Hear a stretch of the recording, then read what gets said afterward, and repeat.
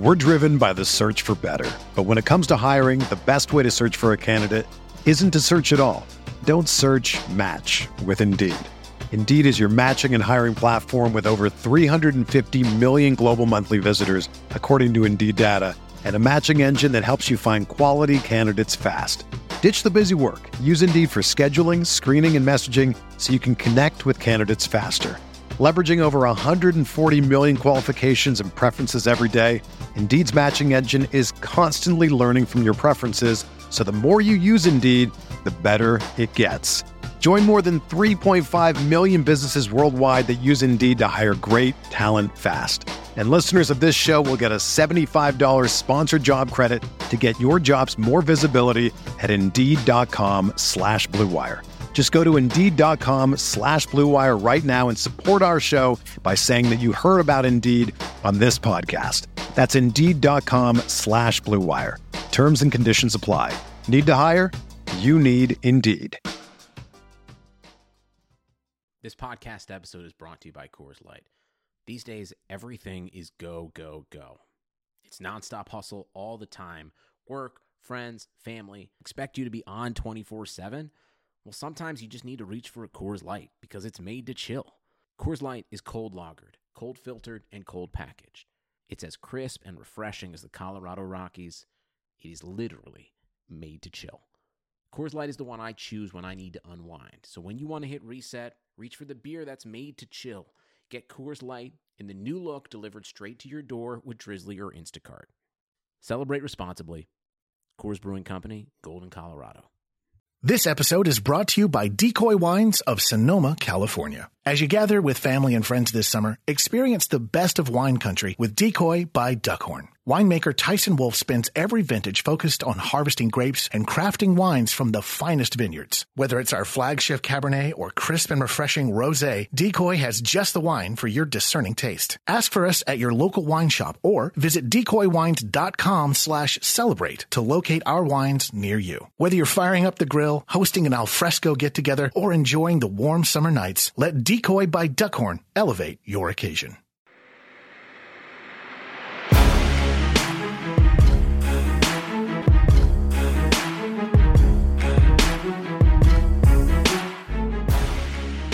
Hello everyone, welcome back to RotoViz Overtime on RotoViz Radio. This edition brought to you by MyBookie and the FFPC. My name is Colm Kelly. You can follow me on Twitter at Overtime Ireland. I'm joined, as always, by my co-host, the co-owner of RotoViz Radio, Mr. Shawn Siegele.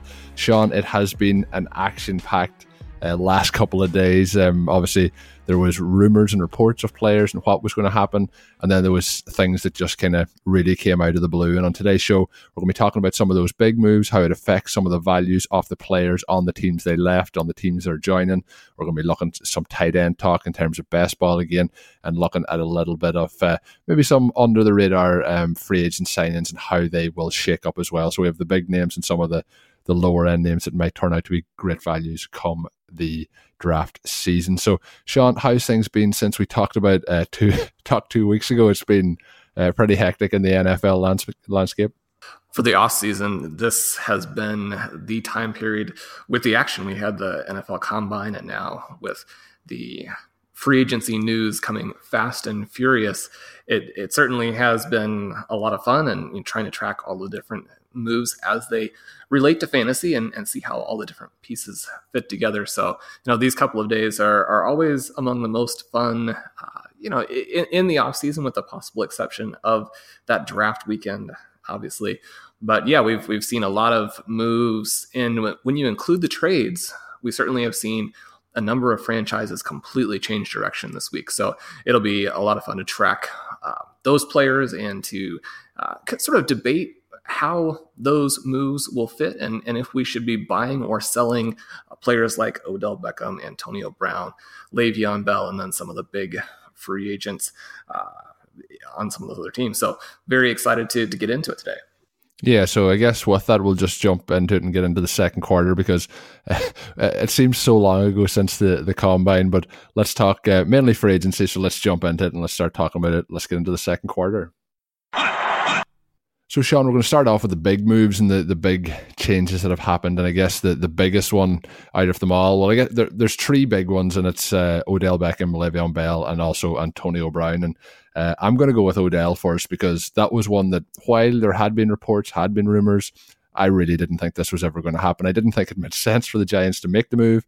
I still don't think it makes a huge amount of sense for them, but it makes a lot of sense, I think, in terms of the Cleveland Browns. And I think, what they have done over the last kind of 24 months to turn the franchise around, with getting Baker Mayfield, having a running back there now who we are big fans of, and then just seeing the team develop and how things are going. Now have Odell Beckham on board, it's going to be fascinating. But the Browns acquired him for a 2019 first round and a third round pick, and safety Jabril Peppers. So I have to say that I would rather be on the Browns. If I was a Browns fan waking up this morning, I think I'd be in heaven and I'd be pinching myself. What were your thoughts when this trade went through?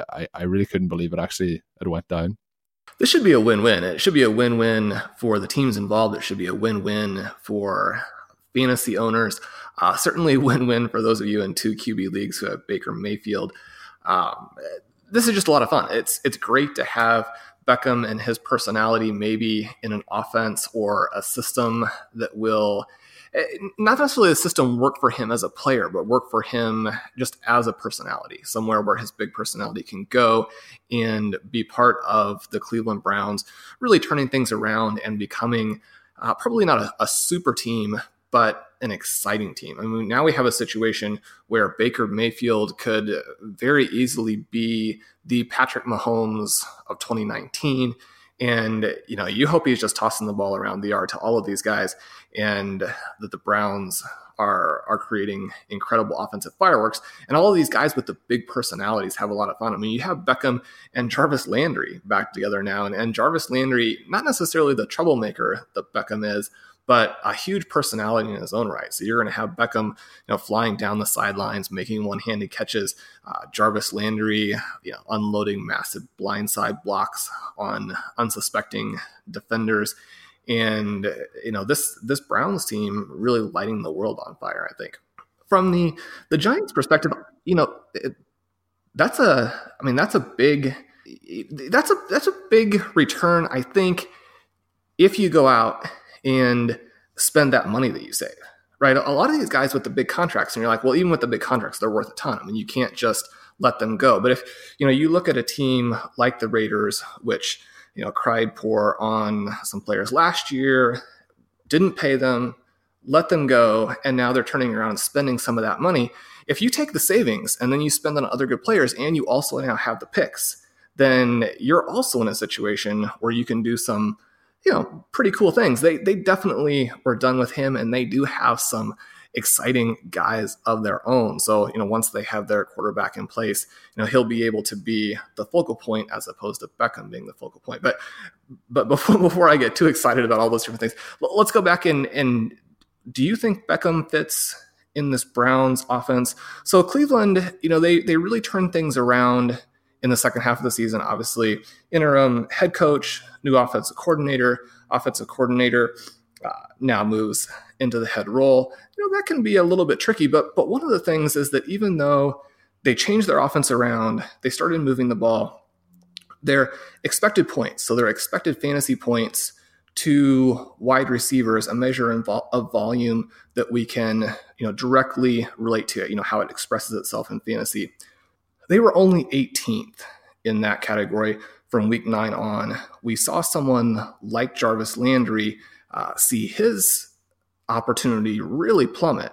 Now, Landry has been a big fan of the coaching hire, so it certainly seemed like he thought that it was onward and upward, even with what it did to his personal stats. Can this offense, is it going to, again, now morph and, certainly you would expect to improve, but is there enough volume for these guys to get the kinds of workloads and fantasy points that we're hoping for? I think there is. I think it's going to be, like, if you talk about Odell Beckham, there really is probably him, Michael Thomas, and DeAndre Hopkins in terms of young wide receivers. I know there's the older, kind of 4 or 5 years older with Julio Jones and Antonio Brown and that in the mix. But I think you look at those three and they are head and shoulders above the rest. I think he's going to fit with any offense. If you look at the stats since he came into the league, it's off the charts in terms of what he's done.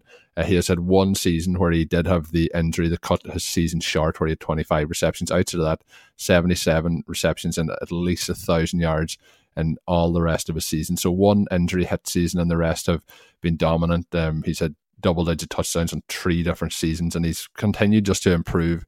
I think if you see what he's been able to do with Odell Beckham and that Giants offense, I think when he goes into an offense with somebody like Baker Mayfield, I think it's going to be I think it's going to be incredible. I think in terms of, if you look at the uptick, you mentioned 2 quarterback leagues for Baker Mayfield moving forward. You just couldn't pick a better wide receiver to have coming in to try and improve things.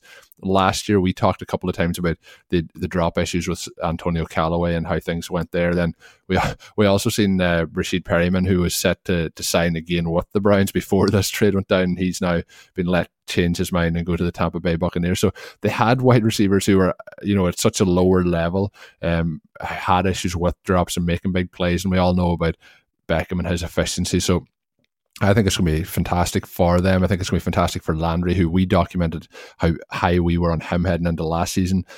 I think it opens up the whole centre of the field for him. It opens up the deep part of the field for Odell Beckham. We know what Odell Beckham can do with short passes too. So there's just so much this offense can look to do now.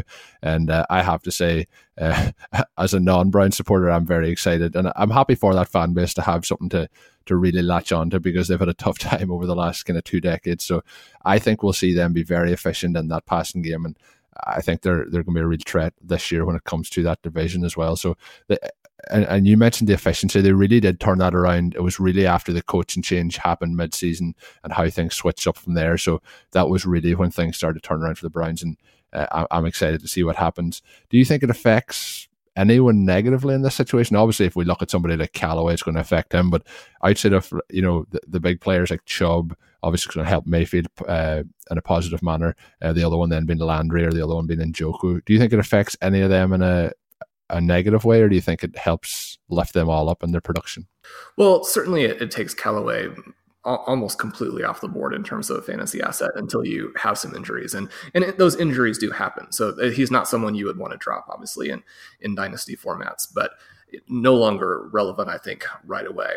Njoku also is going to take a little bit of a hit there, but I think now, defenses will not be able to focus on him really at all. And so perhaps we finally see the jump from him in terms of performance, even at the volume that really elite top tier volume that would make you a Kelsey or make you an Ertz, make you a Kittle.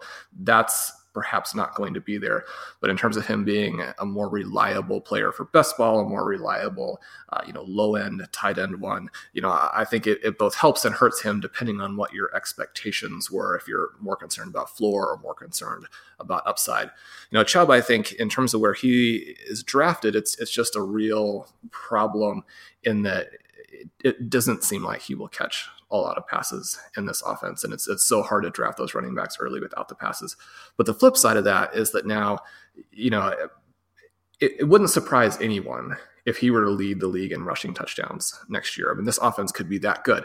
What you're looking for from your running back are 2 things. You're looking for receptions, and you're looking for an offense that will deliver that running back to the 1 yard line over and over. And so if you can get one of those 2 things, I mean, the touchdowns probably are going to be a little bit more difficult to rely on week to week. You tend to see these, big peaks and valleys, and that can be frustrating. But I think this really solidifies him now as, probably still not the option that you want in those rounds, but someone who is a lot safer in my opinion. Yeah, and he strikes me as somebody who we could see have 5 or 6 touchdowns from the 1 yard line based on pass interference, in the end zone with both Landry and with Odell Beckham. We see that with somebody like Garrett Blount getting those shorter touchdowns with the Patriots. And the other part that I think is going to be interesting is he is somebody we've seen with that explosiveness that can take the ball from distances out with the explosive plays that he's been able to put up. But I do think it will affect him in terms of PPR points for receptions. I also think it could potentially hurt Duke Johnson as well. So it's going to be interesting to see how it plays out. But a couple of other big moves, and somebody who's I'm sure going to be catching a lot of passes this season as well, is Le'Veon Bell. He's ended up with the Jets. Obviously sat out the entire season, something that I certainly didn't predict he would miss the whole year, and I still have huge questions regarding the pay that he's actually sat out to get then at this point. But he did hold out. He got a 4-year, $52.5 million contract. Do you think the holdout for Bell made sense at the end game of where he's ended up with the Jets? He managed to get through the season without being injured and then sign a contract that is at least in the vicinity of what he might have hoped for. So, from that perspective, it wasn't a worst case scenario.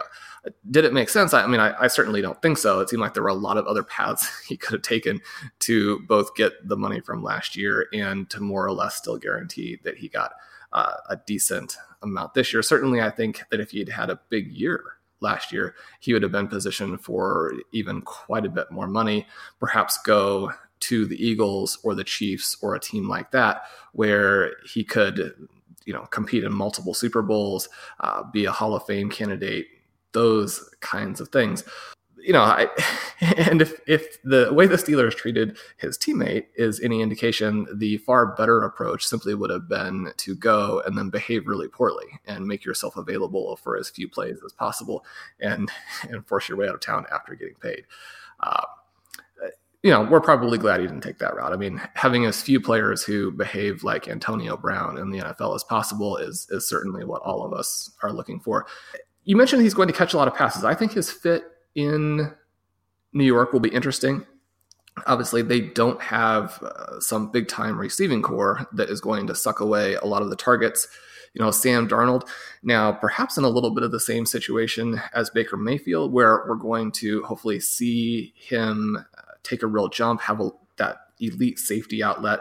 Le'Veon Bell could go anywhere from getting close to leading the NFL in passes to being pretty disappointing. There's just a huge range of outcomes for what he does as a receiver.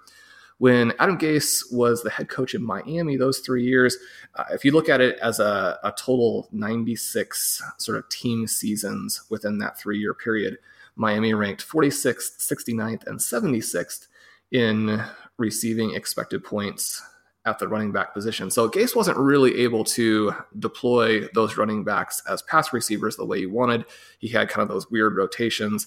At different points, it looked like Kenyon Drake was going to break out. And then at other points, it looked like Gase couldn't figure out why they had drafted him and that he saw Gase as, barely being worth Drake as barely worth a roster spot there.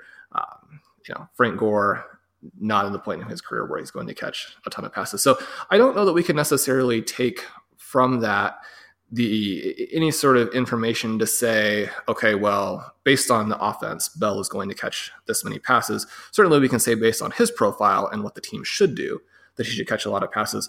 Of course, we were constantly making that argument for David Johnson last year too, and the Cardinals had a hard time getting him the ball.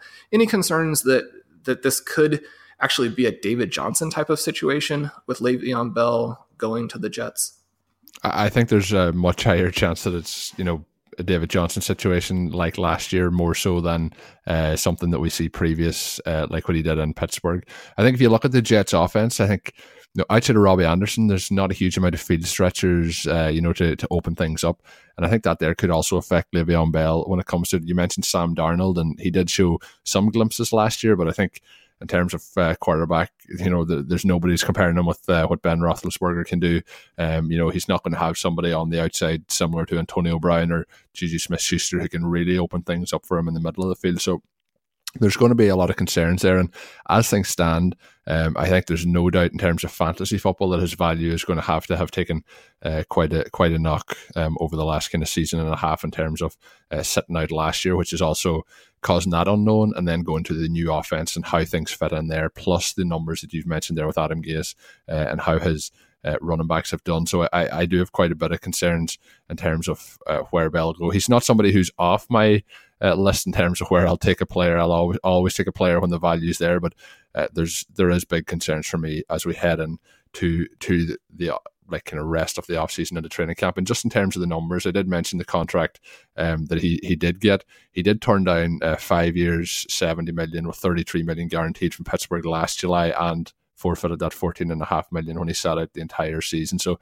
I think he probably would have been better. The only concern would have been if he had got injured, obviously, during the season. But I just think that it doesn't make a huge amount of sense. Obviously, he's not going to be too bothered. He's getting quite a large chunk of change to keep him happy. Talking of his teammate or former teammate now with the Oakland Raiders, that's Antonio Brown. He went for a 3rd round pick and a 5th round pick. So Brown has pretty much got what he wanted. He acted in such a way that you mentioned already, and then actually has got a huge amount of extra guarantees in his contract over the next 3 seasons. So he is getting everything he wants. But will he get everything he wants in terms of moving from Ben Roethlisberger to Derek Carr? What's your expectations of how that fit happens in Oakland? And it's really hard to get a true idea of what Oakland are doing in terms of their forward-thinking preparation since John Gruden has come into the team. But what's your thoughts on how this shakes out and how he fits in with the Raiders? Anybody who has owned Amari Cooper during the down times is going to be skeptical of this particular fit here.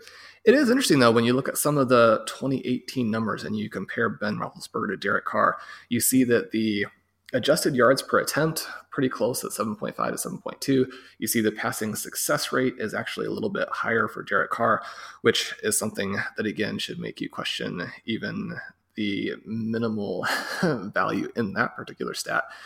We do actually see them separate some when we're looking at things that maybe matter more to us, but also give us a little bit clearer picture of what's happening on the field, which is these fantasy points over expectation.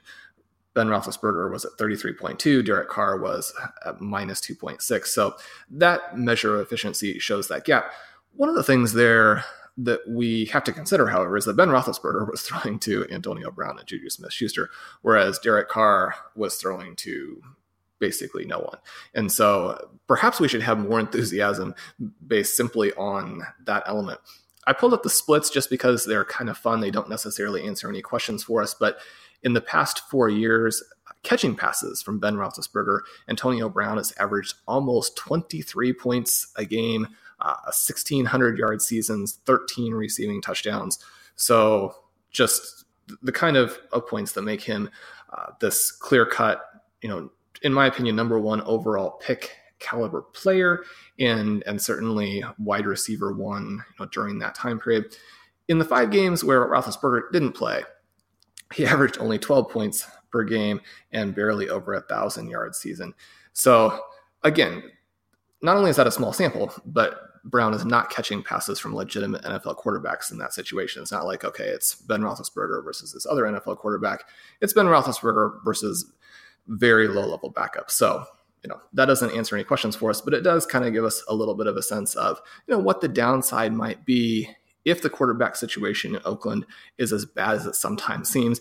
In Oakland, they go back and forth between Derek Carr as still the franchise savior and Derek Carr as someone that the team might have to move away from at any moment. And I don't think it's a Blake Bortles situation, but we saw how in Jacksonville last year, they were coming off that fantastic season. They thought maybe he'd turned a corner. They put these elite weapons around him, or not elite, but they gave him a lot of weapons.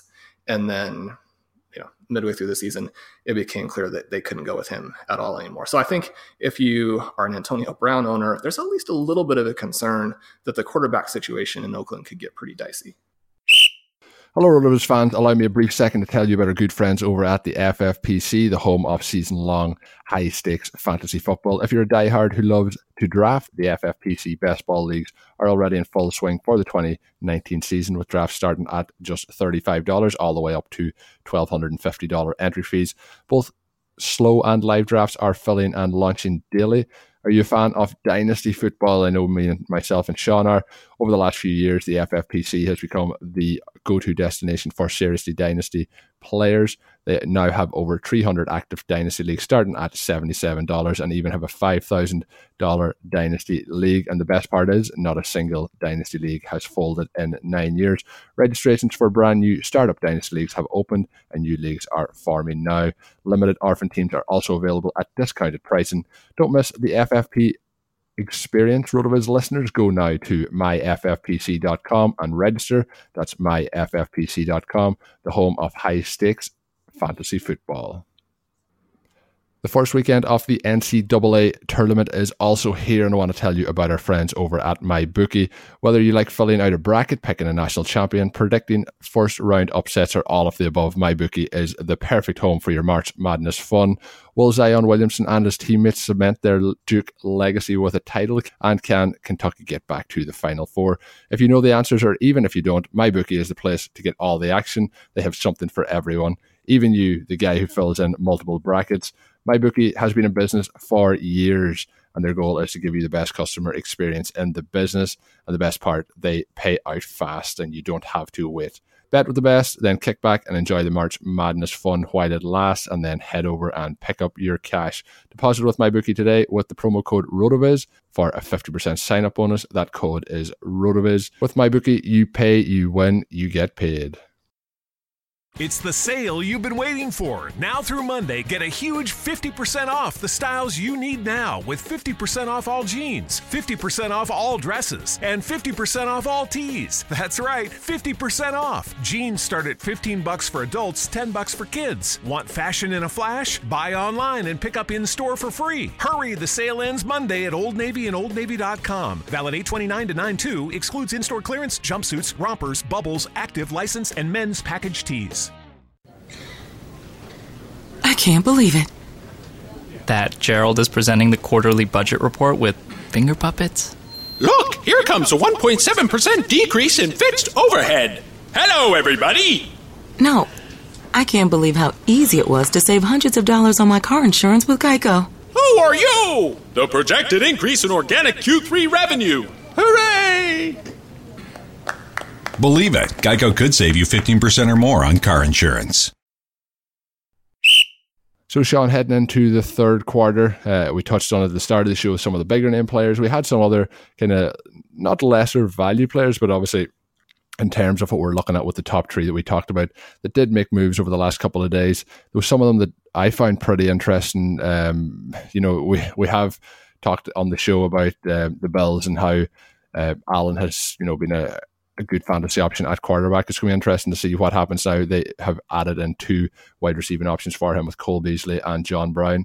I don't know how they fit in necessarily with what the team is trying to achieve, but John Brown, somebody who I've always been a big fan of, and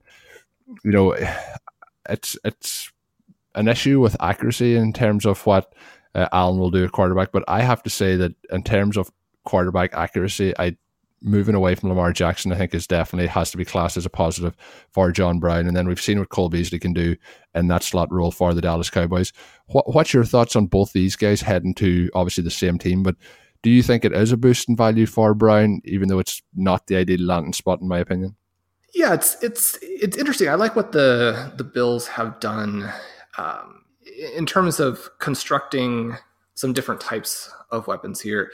Certainly, they still now are very much without a star wide receiver. They haven't really given Allen the types of weapons that a young quarterback is going to benefit from, allowed to be carried by. But he does have some people who can work some different areas of the field now. If you look at Zay Jones, John Brown, and Cole Beasley, obviously on 3 different teams last year, but very similar receiving numbers in terms of targets, receptions, yards, but very different profiles. We had John Brown with 36 targets of 15 plus yards last year, while Cole Beasley only had 7 targets in that same range. One of the things that was kind of interesting is that Brown was actually not particularly efficient on his long targets. And part of that is going to always be the situation of having played with Joe Flacco and Lamar Jackson.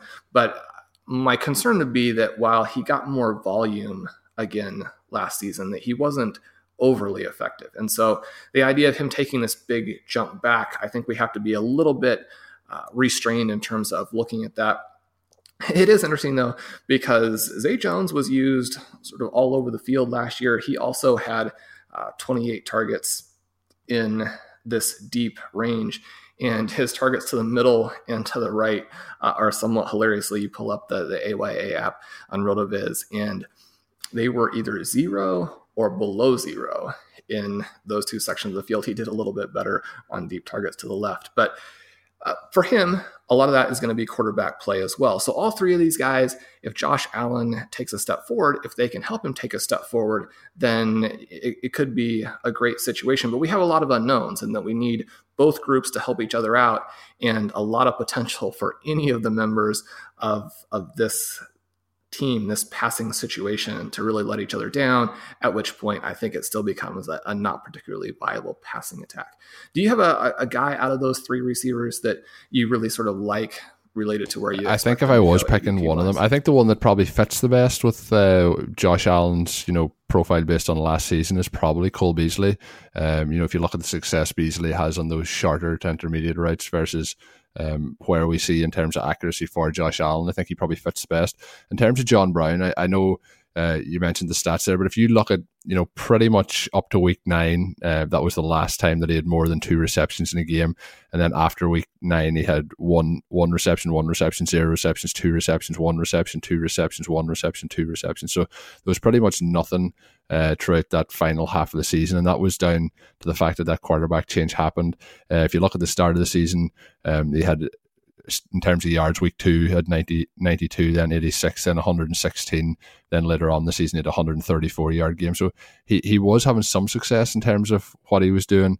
He had 4 touchdowns at that halfway point of the season as well. So there was some, bright spots in terms of what he did earlier in the season. But it really, when that change came at quarterback, there was nothing that really happened in terms of a passing offense for the Ravens. So I think it'll be interesting to see if he can have that relationship. But I think in terms of, as you mentioned, with ADP and how a player I expect to have success, I think Cole Beasley is the one with the safest floor. But I still do feel that in terms of ceiling, John Brown out of the three has the highest ceiling. I know later in the show we're going to hit on how some players that haven't actually moved have been affected by some of the moves, but jumping forward to that at this point of the show, how do you think it affects Zay Jones? I think it affects him quite negatively in terms of what my expectations are for him as a player and what I think the other two guys can do. How do you think it affects Zay Jones?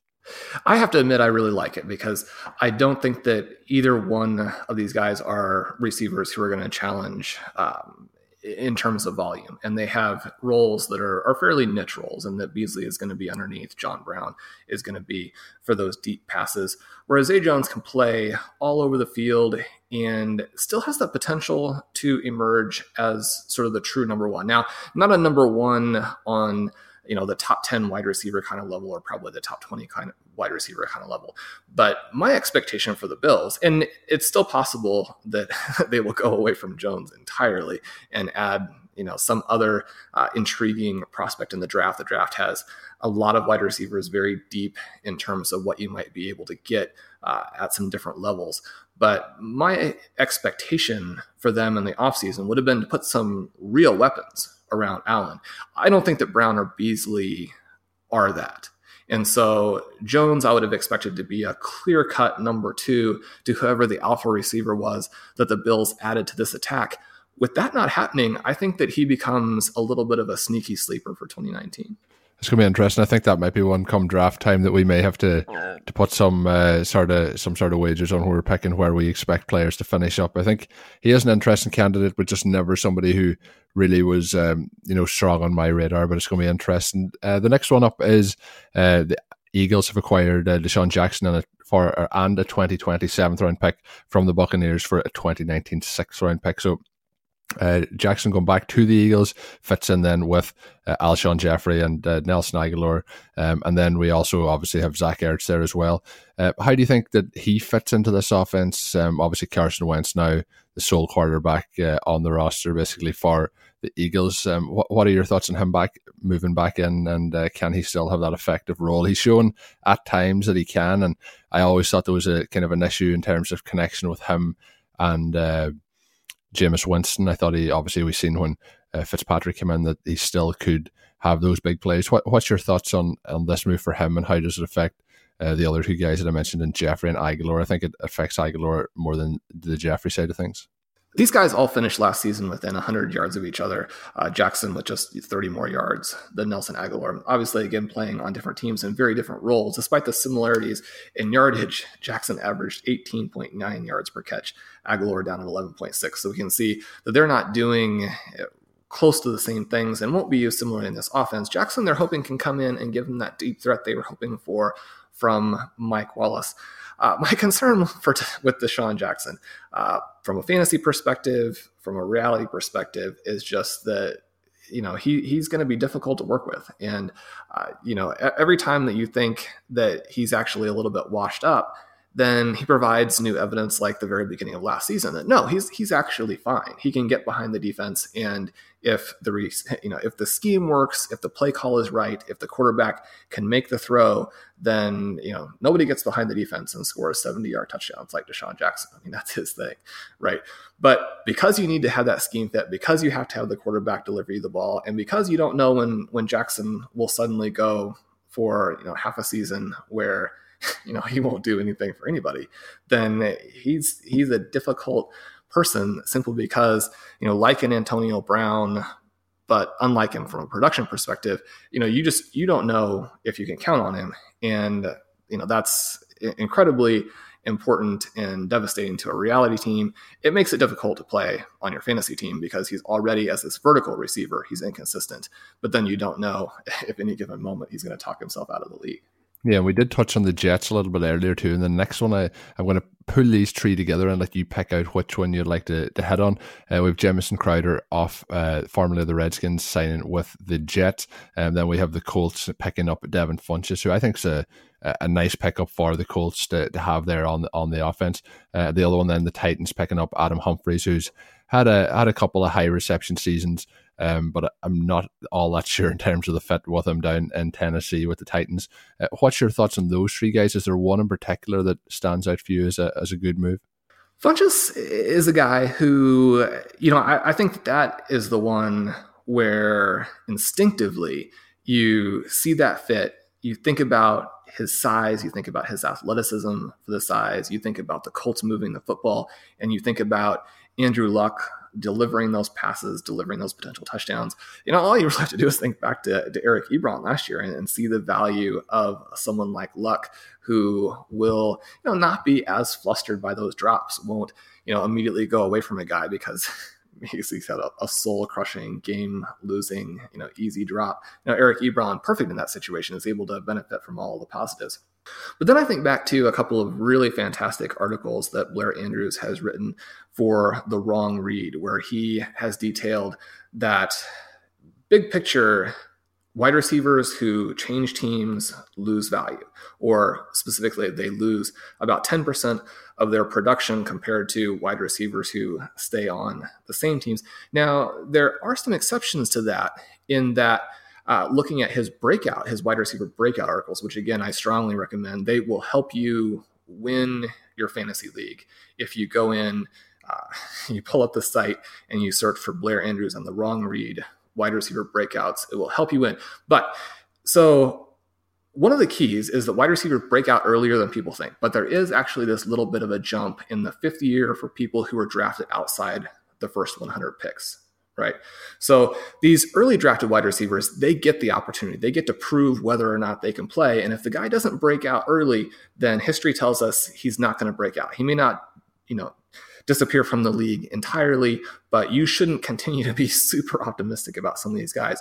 On the other hand, lower drafted players who have fought their way through, who have stayed in the league, who now are working their way into some extra opportunity, they actually sometimes have these breakout seasons that we see in year 5. Now, I think your concern with Jamison Crowder and Adam Humphries is that what's the ceiling there, right?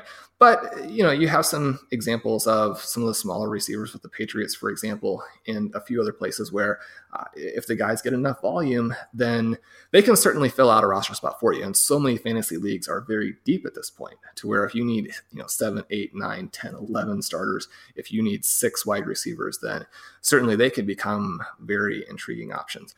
Do you have a preference among those 3 guys? Do you like one of the small receivers better than the other? Out of the two smaller receivers, I think I would go with Jamison Crowder. I think the upside's higher there with him out of the two of those guys. I think that offense, like, I've always been a big Marcus Mariota fan, but it's just never fully clicked into gear for him. Maybe this will be the year, but I think I would rather go with the Jets and what they could potentially do with Crowder. In terms of the three of them, I think I'm all on board with this move for Funchess. You know, we've seen what Luck has been able to do over the last season with kind of players like Dontrell Inman and players who I just don't think are as good as Devin Funchess. And I think having him paired up on the outside with T.Y. Hilton, then on the other side with the speed guy, I think there's just so many things can happen there. I think as well, out of the last week or so, there had been some talk, you know, if the Colts been possibly interested in Bell. I think we have to look at the running backs there as being big winners as well out of the recent week's news. But I think Devin Funchess, in terms as well, if you look at like Cam Newton in terms of passing accuracy, I think there's no comparison with him in terms of what Luck can do, particularly now when they get down into the red zone. I think they're going to be extremely difficult to stop in terms of the option of the speed of T.Y. Hilton versus Ebron and Funchess, as well as pass catching options. So I think this Colts team is really setting up to be very, very tough to stop on offense heading into this season. I think it's going to be fascinating to watch them. The other three that I've picked out are Devontae Parker, who really hasn't ever lived up to the hype, signed a 2-year contract extension with the Dolphins. The Bears signed Cordarrelle Patterson, who could be potentially an interesting signing there. The other one is Brashid Perriman, as I mentioned earlier in the show, heading to the Bucs on a 1-year deal. So kind of probably trying to slot in similar to where they're losing out on Deshaun Jackson. So Sean, let's get into the fourth quarter. So, Sean, the thing I wanted to talk about in the fourth quarter was the recent piece you'd done in terms of the best ball tool. We did touch a little bit on a similar process on the last show when we talked about running backs and wide receivers, but in this one we're going to look at tight ends and how tight ends can affect the best ball drafts. And I know we've kind of been very pro tight end over the last basically since we started the show around almost around a year ago now. So in this, we're looking at 2 tight ends or 3 tight ends in terms of roster construction. Should you go tight end earlier, and are there tiers to avoid? And really, when you look back at last season, if you stripped out, we were very high on Rob Gronkowski. If we stripped him out of the sample and started off from tight end 2 all the way down in terms of where draft position was, I think last year was one of the stronger tight end years in terms of overall high scoring points. But what were some of the things when you were doing the article that you found out that maybe surprised you in terms of how tight ends can affect in terms of roster construction for best ball? Right. So again, we have these fantastic roster construction explorers from Mike Beer's Best Ball Tools, and you can pull those up on the site, really experiment with them yourself and find out what constructions have been the most successful. That doesn't necessarily mean they'll be the most successful in the future, but it gives you a lot of information as to what has worked. And when we look at tight end, one of the big questions that people ask is, should you go 2 tight end? Should you go 3 tight end? People are always trying to balance these onesie positions with QB, tight end, defense. You want to play as few guys or roster as few guys in those different spots as you can in order to create as much opportunity at running back and wide receiver as possible. But tight end really breaks down into a couple of categories where people tend to draft tight ends a little bit earlier and use 2 tight ends, or draft tight ends a little bit later and use 3 tight ends. We see that the 2 most popular constructions, and far and away the 2 most successful, are either 2 or 3. If you go with 1, 4, or 5, then your chances of winning are very, very low. 3 tight end does have a 17,000 roster edge in terms of people using it the last 4 years, and it also has a slight edge in terms of win rate, 8.5 to 8.3, just a tiny little advantage there, and a 2-point advantage in average score. That doesn't necessarily answer the whole question for us, as we can see when we look at where you should draft your tight ends. So if you take a tight end, your tight end 1, anywhere in the first 4 rounds, again in the last 4 years, your average win rate is 9.3%, and you average over 2,200 points. So, that's a big jump up from either of those 2 sort of more normal constructions. And like you mentioned, Rob Gronkowski, obviously, even though there are a lot of teams involved, there are still a relatively limited number of individual player seasons involved in those results. So we could very seriously question whether or not that's going to continue in the future. The early tight end has been successful in 3 of the 4 years. It was certainly boosted quite a bit last year from the value of Travis Kelce and Zach Ertz. Now, we argued strongly that people should be drafting those guys. So there was plenty of evidence going into the season that was the way to go. But one of the ways that we can make sure that we're not maybe overvaluing that is we can compare it to this next tier of tight ends, those guys who have gone in rounds 5 through 8. Now, if you draft your first tight end in those rounds, as 92,000 teams have done in this time period, your win rate falls to 7.9% and your average score falls just to 2190. So you're giving away a ton of value if you try and go cheap, but not cheap enough at tight end. You really want to wait. If you're not going to grab one of those early guys, you want to wait until rounds 9 through 12, where your win rate again jumps up to slightly above average and your score gets back into that 2196 range, right? So we can see that the two ways to go about it are either to take the 2 tight ends and grab them early, go 3 tight ends and grab them later. But still there are some elements that people are not quite playing right. For example, where do you draft your second tight end? Where do you draft your third tight end? And we really get into all of that in the article, and you can find all of that on the Construction Explorer. So if you want to find out the answers to double elite tight end, for example, what happens to you if you draft 2 of the tight end studs? Or answer the question of how late can you wait for your tight end 2? Now, this is one of the things I just mentioned. People are waiting too late to draft their second tight ends. And for all of these 3 tight end constructions, they're actually drafting waiting way too late to draft their third tight end. So you can really bump your win rates up if you take your tight ends in that sort of tight end sweet spot or tight end window. And again, the RCE will give you all the information you need to do to figure out how to do that. It seems kind of odd that you would actually want to use those later picks on sleepers at running back or wide receiver, but we see a lot more value from hitting on some big players who have high win rates at those positions than taking some of these crummy tight ends who, are simply not going to see the field or not going to see anywhere like the kind of volume to where they would be pulled into your optimal lineup. So we want to take that into consideration. The last thing that we talk about a little bit in there, and we look about the ADP, we got the great ADP tool, are some of the possible pitfalls for the early tight end approach in 2019. We can't just take what's worked in the past and sort of mindlessly apply it to the current season. We look at some of the issues that you might have if you're trying to grab those studs in the 2019 season.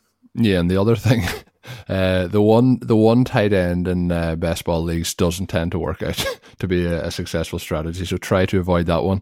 But when you're going down through it is always interesting the way, and it kind of filters into how people are drafting in terms of tiers. Like if you look at the second, third round, usually that is going to be where those, first, second and third tight ends go off the board.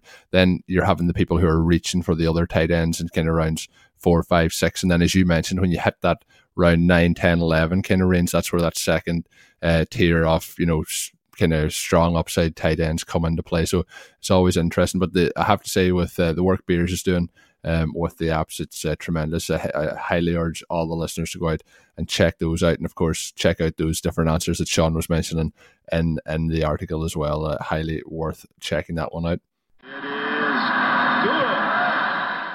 So Sean, as we get close to the end of the show here, we're going to look at kind of rapid fire some of the players who are the biggest non-free agency winners and losers due to the winners rather due to the movement this week. I think the big one has to be Juju Smith-Schuster in terms of the move for Antonio Brown. And I seen him tweeting out that he said that he's ready for that wide receiver 1 role. I think it's just a huge step for him in terms of his development. I think it seems like the right fit and the right time to do it. It'll be interesting then to see, do they try and replace and help that production off Antonio Brown through the draft, or do they go out in free agency and try and pick somebody else up?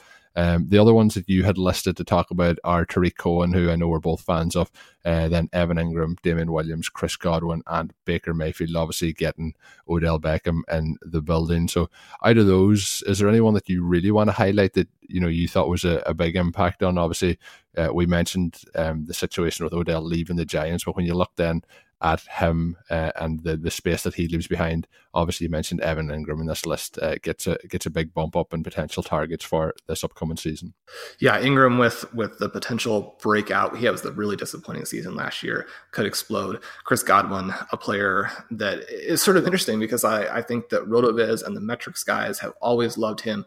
Scouts seemingly have also loved him. NFL teams, didn't reach for him in the draft. The Bucs haven't felt this extreme need to get him involved, although he was peppered with 10 uncatchable targets in several of the games late in the season.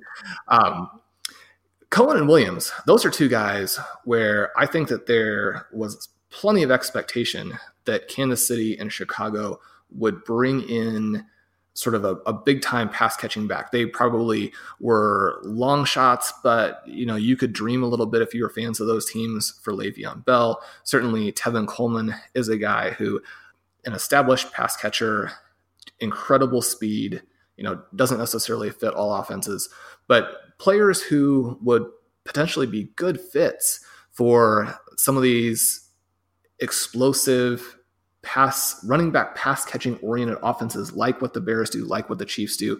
For them to have gone out and the Chiefs added Carlos Hyde, who is basically a below replacement level player, and the Bears to have added Mike Davis, who also is a big winner, and I think should be someone people are trying to add on the sly over the next couple of weeks. But both of those teams, there's still a very real possibility that they will add other players. But with the draft being so weak at running back, I think that if you're a fantasy owner of these guys, you've got to be pretty excited because now, already with some of the names who have come off the board and just simply the moves that those teams have already made, it's much less likely that the opportunity really gets cut in half or cut down for those guys. I mean, Damian Williams was a player who just exploded, obviously, in the last couple of games in the postseason, but with his track record to that point, he's going in the third round of a ton of best ball leagues. And, based on his actual role in that offense, I think that's justified. But based on his track record, you kind of had to expect that the Chiefs would do something there. They still might, that you could end up, with a Bryce Love who might be available, later in the season. You had a couple of the smaller backs do things that were a little bit interesting at the combine, but, unless Jacobs ends up on one of these teams, which is possible, but I would think unlikely, then, certainly Williams and Cohen are suddenly looking like players who could be just clear-cut running back one fantasy guys next year. Do you think those opportunities will stick there, or am I being sort of overly optimistic that these early free agent moves are going to stick and that really the true moves for those teams are still coming? We could see some moves. I think I'm with you on Juju. I'm with you on Cohen. I think Evan Ingram has a really good opportunity to break out, and I think there's going to be a value there based on how he did last year. Damian Williams is the one that I think at the moment it could change up. I think Godwin is in a good situation. Baker Mayfield is obviously in a good situation, but I think you look at some of the running backs who are still on that kind of secondary running back market, and you look at somebody like a Tevin Coleman, who I know we did talk about on the show a couple of months back about potentially landing there. So I think we could see Williams, take a big hit in terms of his expected value. But, at the moment, it's one of those ones, if you are a Damian Williams owner out there in Dynasty or you've drafted him in best ball, you're just kind of hoping for the best. But I think there has to be a move coming for the Chiefs to add to that backfield. Do you think that is likely, or do you think that they will stick pat with him? I just think the previous production history for Williams has to be something that they obviously know, and that they have him in the building, but they're obviously going to look to, I think, upgrade on that position. It just seems to be such a waste to me to sign Carlos Hyde if you were then going to also sign a number of other players there. And so I expect them to draft a running back, but so many drafts, they're either, 5, 6, 7 top guys who could end up, the bottom player in that group, you're always worried could fall to your team. If you're the fantasy owner there. And then even in the 4th, 5th, 6th rounds, you have some intriguing flyers, guys who could come in and fill a role. And really, as a fantasy owner, if you've got Damian Williams, you don't want someone who's going to come in and fill a role there, because so much of his value is the fact that for a big guy and a guy who can carry the ball around the goal line. Now, Hyde might be someone who vultures some touchdowns, even though, again, he's a terrible football player. But Williams being the receiving back there, that's where the fantasy or nirvana really comes from. If they were to add a receiving back in the draft, then it hurts him. But I just don't think this draft really has the kinds of guys that you have to worry about too much, for those particular opportunities in this upcoming season, maybe down the road. But it's just such a weak draft. I put out the first running back prospect lab rankings last week, looked at that class after the combine. And in the past several classes, we had, 2017, 2018, I believe we had 9 guys with scores above 60 in the prospect lab. This year we had 0. Right. So it's a class that, perhaps after some of the pro days, we have some other workout numbers that it will look a little bit better, but it's just not a class that I'm scared of. So if you're not getting hit by these free agent landmines, and certainly Carlos Hyde, he's the perfect guy, because he's going to fill up that slot. He's going to create that running back depth that all teams have to have. But he's not going to take carries away from a good player. We saw that in Jacksonville, where they traded for him and then basically couldn't use him. So hopefully it's not a situation where he would come in and take some carries away from Williams like he did from Nick Chubb last year. Apples and oranges situation. So again, I think this is perfect for Williams.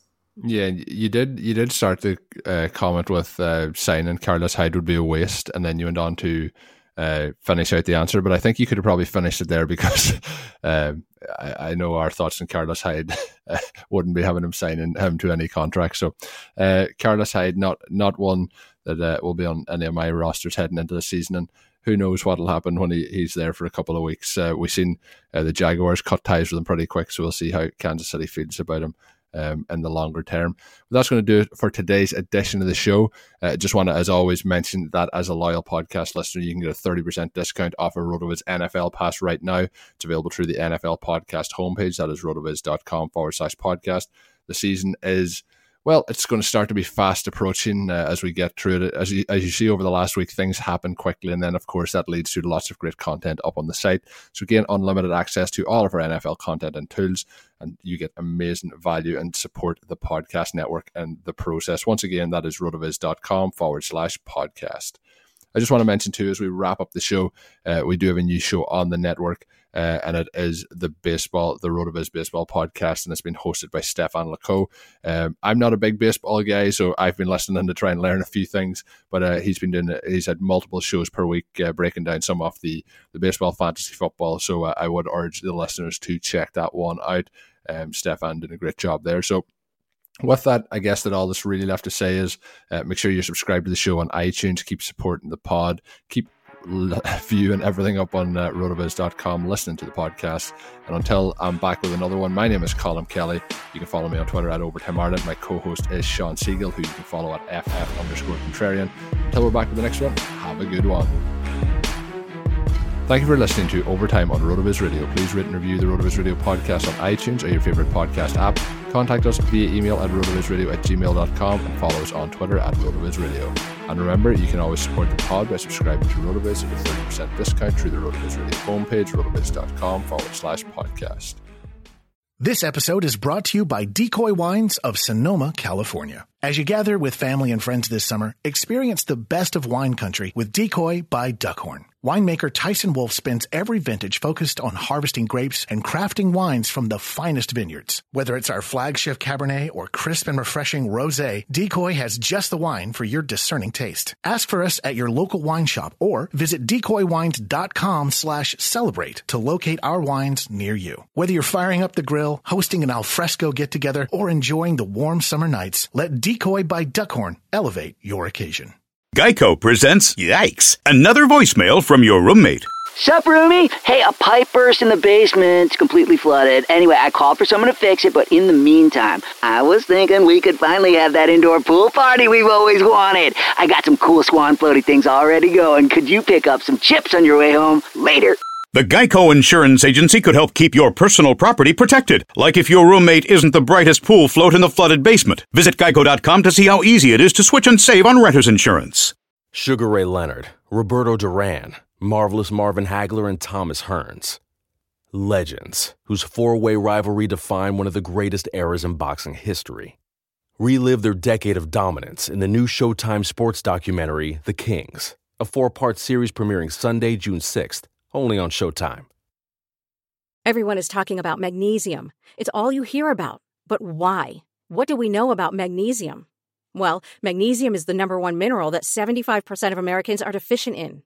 If you are a woman over 35, magnesium will help you rediscover balance, energy, and vitality. Magnesium supports more than 300 enzymatic reactions in your body, including those involved in hormonal balance.